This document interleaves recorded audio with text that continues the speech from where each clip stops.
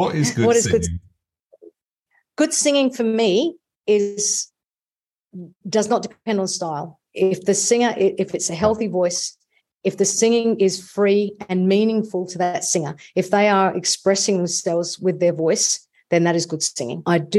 Health is important for me, and it's probably because of my age, but I can still out-sing a lot of my 18-year-olds. And I say to them, and they say, how can you do that at your age?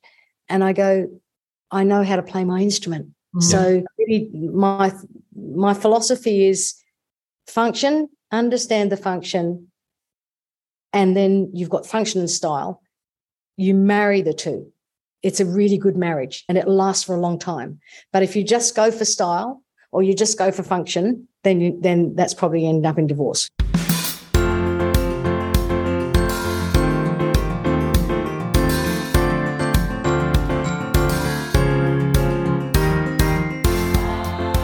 This is A Voice, a podcast with Dr. Gillian Kayes and Jeremy Fisher. This is A Voice. Hello and welcome to This is A Voice Season 6, Episode 9. The podcast where we get vocal about voice. I'm Jeremy Fisher. And I'm Dr. Gillian Kayes. And today we have with us our very dear friend and colleague, Dr. Irene Bartlett.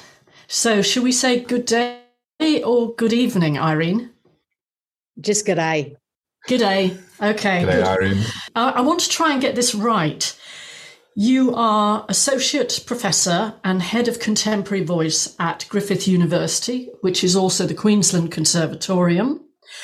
You are Head of Pedagogy and Head of Jazz, and you're running a Master's in Vocal Pedagogy there amongst the teachers. I'm the Head of Jazz Voice because it's an umbrella term. It's an umbrella, program, and the singers are the biggest cohort within the jazz area, but we're all under the one umbrella. So, in other words, the singers are the vocal instrument in the band. That's how they're treated. So they have to do everything that the musicians do. Yeah. Yeah. And we've had the pleasure of seeing those classes in action, which is amazing. I tell you where I'd like to go next, which is interesting, I hope. And this is going to be a bit contentious for some of our listeners, I'm going to say, that, some people are now saying we no longer need to use these labels of CCM, and I'm not going to say classical, I'm going to say Western lyric music, and that to use the different labels is divisive. Mm-hmm. Tell me why you think, because I think you do think, why do we still need to differentiate between these types of music?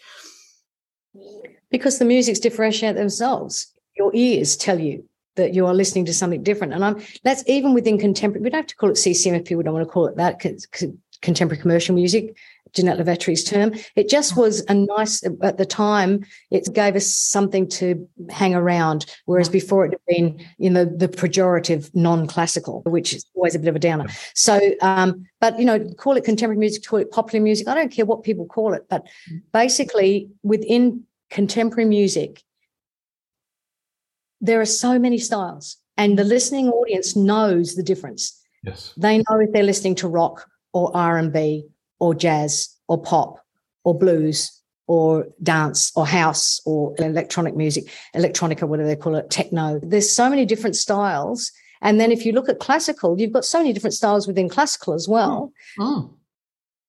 But the big difference is that line where classical appears to be more, shall we say, sung in the legato line and the melodies carrying through, and it's all about melody. And in contemporary, it's not about those things.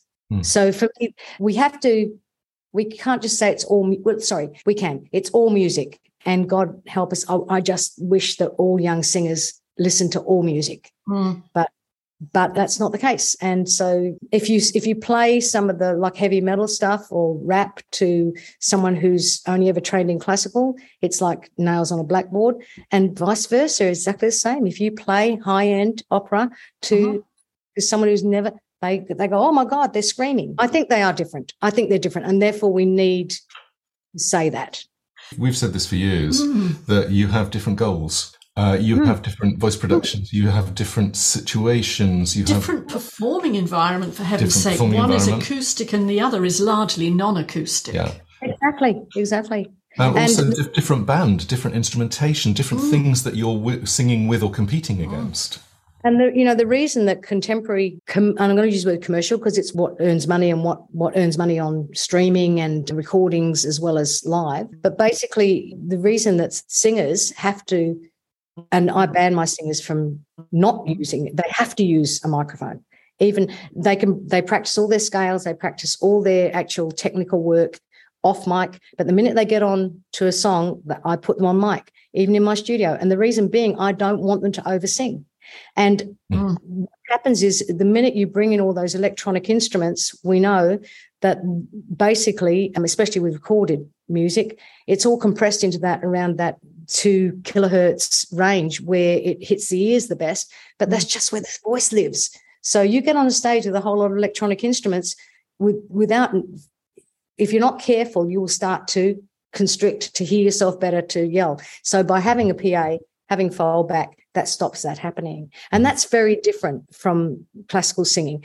I very much appreciate that classical singers sing over an orchestra. That's a huge amount of sound. But again, if being boring with voice science, but if you look at a spectrogram of a contemporary singer and a classical singer, you'll see that their formats are very different. They gather very differently, cluster very differently. And that's because the contemporary singer doesn't need to maintain across the top of the orchestra, but once the orchestra sound starts to diminish, the classical singer can also follow that down, whereas a contemporary singer, that never diminishes. Electronic instruments just stay there. So it's a very different thing. Really fascinating. I mean, it's great for me to have that explained. And I think it's also really useful for teachers because so many teachers that we work with are working with contemporary styles because that's what people want to sing now. That at some point you need to be working with the microphone and you need to be working with a sound system. If you don't, this is the problem I see. We've got a lot of good contemporary teachers now. We've got contemporary studios. But if you never put your students onto a PA and they've got to go out and do a gig, and the first thing they do is put them onto a microphone, then they'll oversing, which means then the sound technician, or that might be someone in the band, or it might be someone out the front on a desk, will immediately turn them down. And so therefore it becomes more and more detrimental to their vocal health they're constantly trying to push across the top of all this electronic music. If you get singers used to PA very early in the piece, and so I used to do it with my little babies in that performance school. We'd have what we called mic time. And it was a treat. They got rostered on and they could get up and sing on the microphone, which was very exciting for them. But it was a way of showing them that once you're on a microphone, you have to let that do some work. You don't have to sing really loud, so you can actually save your voice. Because I say, if you're a gig singer, you're singing for 3, 4, 5 hours. I still get annoyed, very annoyed actually, when I hear someone say, but contemporary singers can use a microphone, they don't really need to sing. I'm sorry. And what a PA does, what a sound system, or as it's called, live sound reinforcement, what it actually does is just amplifies what you're putting into it. So we're not talking about in the studio. Exactly. I teach my singers, I teach them a lot a cappella actually. I want them to trust their own ear and be able to pitch and basically be able to adjust to what's going on around them. But it's not about, with belters, they always think it's about singing bigger, but we don't want all that pressure behind the vocal folds. We want resonance to do the work. So, so you put a microphone and all of a sudden they go, it's too loud. And I go, well, dial it down. Yeah. I'll turn the PA down. No. It stays where it is. You have to adjust. You're working too hard. Yeah, exactly. Yeah. But this is really interesting because for me, it's the same in musical theatre training. Because how many musical theatre performances in the world now are not amplified? They're all amplified. They're all. Even the rep country, even the high schools. Yeah. So why are you not teaching people on a microphone? Because they're going to be singing, and people are going, I must sing louder because whoever it is sings so loud. And I'm going, stop doing that. Taught to project first acoustically, it drives us potty. It's nonsense. But first of all, you're doing 8 shows a week and 2 rehearsals possibly. Yeah. And you are screaming your socks off. and you're going to run out of stamina. And frankly, exactly as you said, the sound engineer at the back is just going to go too loud, turn it down. And it's a massive... And what a waste of energy. A massive vocal load. Yeah. Absolutely. And I just think that, I see, like you guys, I work with a lot of professional performers when the shows are touring Australia and they come into Brisbane, it'll be the musical director or the director of the show will send them to me and say, can you get them ready? They're doing a cover at the moment, but we need them on stage. Or the singer, the leads leaving us and we need them to take over. And you've got 5 or 6 lessons to get them to that point. And honestly, my strategy is to listen to them, always listen first. I listen to all my singers first. I don't put them through exercises. I just listen to them sing. Yeah. So I can make some sort of judgment call about what it is they want. Silent round of applause here. But what they want to do and what they are doing. And I'm looking for the good in what they do. I'm always looking for the good in what someone's doing, and then go, okay, so that's good. So how can I enhance that? What can I do? And with music theatre singers, is the first thing I do is tell them, to stop pinning me to the wall. Mm-hmm. There's only me in the room. I need you to tell me a story. I'm interested in your story. I'm not interested in the fact that you can sing loud. Yes. Lee. Yeah. Yes. So I think there's been, this is us being contentious. I think there's sort of been a path that people have gone down in musical theatre, particularly in the UK. And I think maybe you're experiencing the same thing in Australia, that I think needs a bit of a flight correction. And I really hope that flight correction is going to come. I think that my concern, in a way, is that it's being touted as a very limited palette of sounds, which is you must belt, you must legit, and you must twang the hell out of everything. Here's my mix, here's this, and here's that. And I'm going, you stick that amount of twang down a microphone, and it's horrible. Because those upper frequencies, those upper partial, just actually take over. And so I'm with you. It's just so easy. So with the pedagogy program I run, we get singers, we get everything from classical, music theatre, pop, rock, we don't care. They come in, they want to teach, and they might want to only teach in their area. They might want to just teach rock or teach. We make them do everything. And the reason is I say to them, you need to know what your student feels like, so you are the student in these. So we give them one-to-one lessons. That's quite rare in pedagogy programs. So everything they learn in theory in lectures, they have to put on their own voice, and it includes different styles. The ones that are hardest to turn around, to be honest with you, music theatre trained singers, because everything wants to be that super, super twang, higher larynx, so that not letting the larynx just sit in neutral. It's all about getting that everything pingy and forward, and I love all of that. We need that, but I always say to them, right now, can we bring that back? Can we do? How about we take all the twang out? Well, that's impossible for them, but let's take all of that ring twang out and sing with let's all sing with a very bad cold. And they think I'm nuts, but over the course of the program, it's the music theatre kids. I shouldn't say kids, they're all adults. Some of them are in their 50s. But all those students are basically amazed at the fact that there's more than one sound, one tonal colour, one, we get them to try and experiment with timbral colours, and not just get stuck into that bright sound. But I'm with you, Jeremy. I think that it's sort of become the demand of the industry. Yeah, the thing of industry sounds. But hang on, there's the difficulty, which is when you just have that relentless ping in, frankly, whatever style, you lose humanity. Oh, you can't hear the voice. Yes, you can't hear the person. You can't hear the person, you can't hear the voice. Yeah, I want to hear the person. Everybody's voice is individual. And yes, EQ and all of that, sometimes removes that. And I understand that's part of the genre in certain situations. It's not particularly for me. I really love individual voices. That is what excites me. And we all know when we see someone that's really a performer that's really exciting, and just, especially as a teacher, you forget to analyse. That's when I know that I'm hearing that person, that I'm not stopped thinking about what they're doing, and I'm just hearing them. And generally, it's a lot to do with storytelling, of course, and the ability to be in the moment. But yeah, I just agree with you totally. I just think that unfortunately, you've got the same thing happening with you rock singers, and that where they're just told to yell and constrict and whatever, and all they're doing is having a very short career. Where actually, I've taught heavy metal singers who are fabulous singers, but they know how to use effects. Just use those things as effects, and we do have the beauty of a microphone, so we can fool around a bit with effects. And we are talking variety. We're not saying don't make the noises, but we are talking variety of some kind. Oh, look, if you're in Legally Blonde, then you're going to make that twangy, and if you're doing an American Bronx accent, of course you're going to be there. But we don't really want to hear that if you're doing Sunday in the Park with George, or, I just don't want to hear that. We often say to people, if we're talking about twang, my twang isn't your twang. I love that. Really know how to do, how to see something on a spectrogram. There will be slight differences because everybody's voice is individual. Yeah.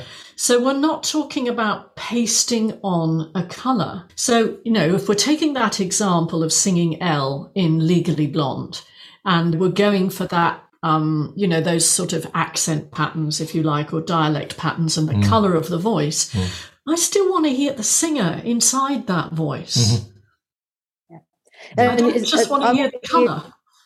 No, but I want to hear a palette of colour. If you're painting always in oils, or you're always painting in pastels, you're limiting your ability to what happens in between. Can we just use that as an example, but does every colour have to be heavy? Does every colour have to be light? No, you can morph your way through, and a lot of that comes from the emotional connection, I always find too, if they're telling a really honest story. I think it's really interesting, and in a way it's why we separate musical theatre out from pretty much every other genre. There are certain... Look, she's nodding. Everybody, please go and watch YouTube and see Irene nodding. Okay, so in most contemporary commercial styles, you're praised for a particular, I'm going to say it's like a vocal look. You're praised for being within that genre, within that style, within that niche. Is that fair? Yeah, and you basically, if you're in pop or any of the really commercial styles, you have to have, it's the idiosyncratic elements that you bring to your voice that are generally a reflection of personality or culture or upbringing, or it's that rawness that Adele sings with. When you hear her talk, that's her Cockney accent. That's in there. She's not putting that on. And basically, someone who's got a much more refined, and I don't mean that in a good or bad way, but a more balanced registration, for instance. I don't want to hear them trying to do what Adele does. I just think in pop, you've got to have that thing that makes you different from everybody else. You've got to be the new. I'm gonna say the signature elements. Hang on a minute though, because in my head it's two separate things. Because there's a genre or a niche, a style niche within which you live, because all of those people who love that niche will then buy your album. I'm with you. It's got to have those elements that tell you it's that style. That's what we said about people having a name for it. Yes. You've got to name it because they recognize it. Yes, absolutely. Yeah. And within that niche, you've got to have something that is distinctive enough without going outside that niche. Now, where it gets really interesting, and this does happen, is where you get somebody bringing niches together that are completely unrelated. And you go, wow, that's almost like a circus act, where you go, I've never heard that before, and that becomes really interesting. Exactly.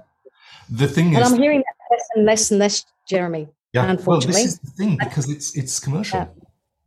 I think that what's happening now is that we've gone back to, like in the 60s, you had formulaic bands like the Monkees, where they were it was divided. And it's almost like we're getting into this formula thing again in the 2000s, where you have to fit into that box. So you have to do those things. And I think that's a shame, because what's happened is we're sort of going back to the future here, but there are no really pure musics anymore. Everything's a fusion. So you're usually a pop, rock, country. You could be all three. You could have, there are singers that I work with in Australia who are bringing a lot of classical elements into their pop singing. Yes. So there's no clear definitions anymore. And it's fusion music. Yes. It's like you bring with it what you've listened to and I guess your influences. You bring your influences with Well, I you. think what's so interesting, I totally agree with that. What I think is so interesting about musical theatre as a separate category is that the job changes every 6 months. Yes. And therefore you are singing Legally Blonde, and then you're singing Phantom of the Opera, and then you're singing Grease, and then you're singing whatever. That you literally have to create a new palette when you change jobs. And often you are singing performances that night and rehearsing in the day with a completely different palette of colours. I think that makes it unique, really, because if I'm thinking about, and I'm glad that you said, when you're looking at Western lyric music, what's often called classical, it isn't just one genre. It's an umbrella term. Sure. But I trained as a classical singer.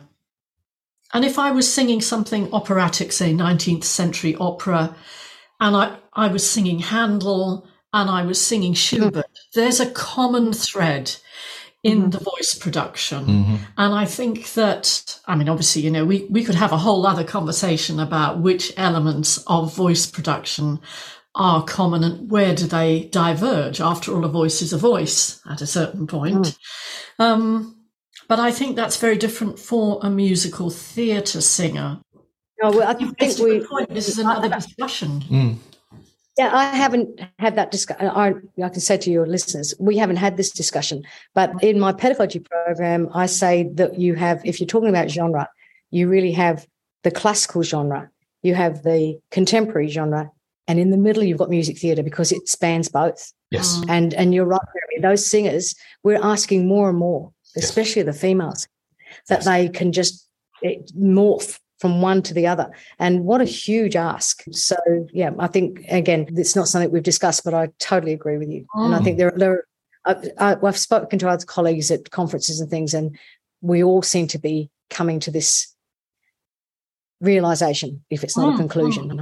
Jeannie LaVetri said it decades ago, that it's a unique world. And I was so pleased to see recently published Elizabeth Benson's book. Yes, where she talks in the introduction about how musical theatre, it kind of forms a bridge between the two. And you've got to walk across both sides if you're in musical theatre. And again, we're back to the word commercial. The reason those singers are having to do that is that the Broadway needs to, if you're talking about Broadway theatre or Drury Lane theatre, it doesn't matter, that you've got to get people in the theatre. And we know what's happening with opera. And by the way, jazz, my love, is that I call it the high end of contemporary, and you've got the high end of classical. You've basically got this polarization where you've got, I went to a jazz concert with my showcase of all the students in the jazz course, and they were, these are 17, 18, 19-year-old, 20-year-old at the most players, and they're doing this amazing technical stuff. But the audience didn't understand a lot of what you could tell. I was watching the audience, and they didn't understand a lot of the improvised music, and they lost interest.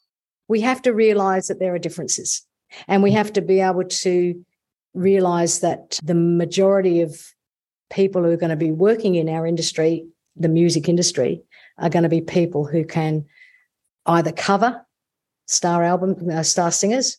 And it's all about singers these days. Whoever hears instrumental music anymore? When I was growing up, all the big bands would have instrumental. Cliff Richard's band always had solo albums out, band albums, But you don't hear any of that anymore. It's all about the singer. And I just think that I think it's harder and harder for teachers to really understand the instrument they're working with, to understand the personality of the person they're working with, to understand the goals and the aims of the person they're working with. It's not as easy as saying, we're going to teach you how to bridge your two main registers. We're going to teach you how to add resonance. It's always got to then be taken into style and go, what, all of those things are important. And I call them the pillars of technique. You must teach people how to breathe for singing, but for singing in the style they want to sing. I was going to say, which particular style of singing would you like to breathe for? Absolutely. It's if you use flow phonation and you try to belt, you're in trouble. You're in trouble. We are going to have to wrap this up because I'm loving this conversation, but I have a question for you, which is actually quite a big one, which is, what is good singing? Thanks, Jeremy. What is good singing? Good singing for me does not depend on style. If the singer, if it's a healthy voice, If the singing is free and meaningful to that singer, if they are expressing themselves with their voice, then that is good singing. Health is important for me, and it's probably because of my age, but I can still out-sing a lot of my 18-year-olds. And I say to them, and they say, how can you do that at your age? And I go, I know how to play my instrument. My philosophy is function, understand the function, and then you've got function and style. You marry the two. It's a really good marriage, and it lasts for a long time. But if you just go for style or you just go for function, then that's probably end up in divorce, in that your voice will give up the ghost through age, through change of, I've sung through lots of different eras. And the reason I could sing for 54 years continuously was because I was flexible enough to change. My voice could change to the style, and people want to listen to you. So, yeah, I think it's good singing is healthy. We use the word free, we band it around all the time, but unconstricted, okay, and emotionally connected. And the singers, it looks like they're really enjoying telling me the story they're telling, and I don't care what their tone quality is as long as it's a nice free sound. Yeah. I mean, this has been so fascinating, but we are going to have to stop here because we're definitely going to bring you back next time. There is so much to talk about. For the moment, thank you very much, Irene, and we'll see you next time. Bye. Later.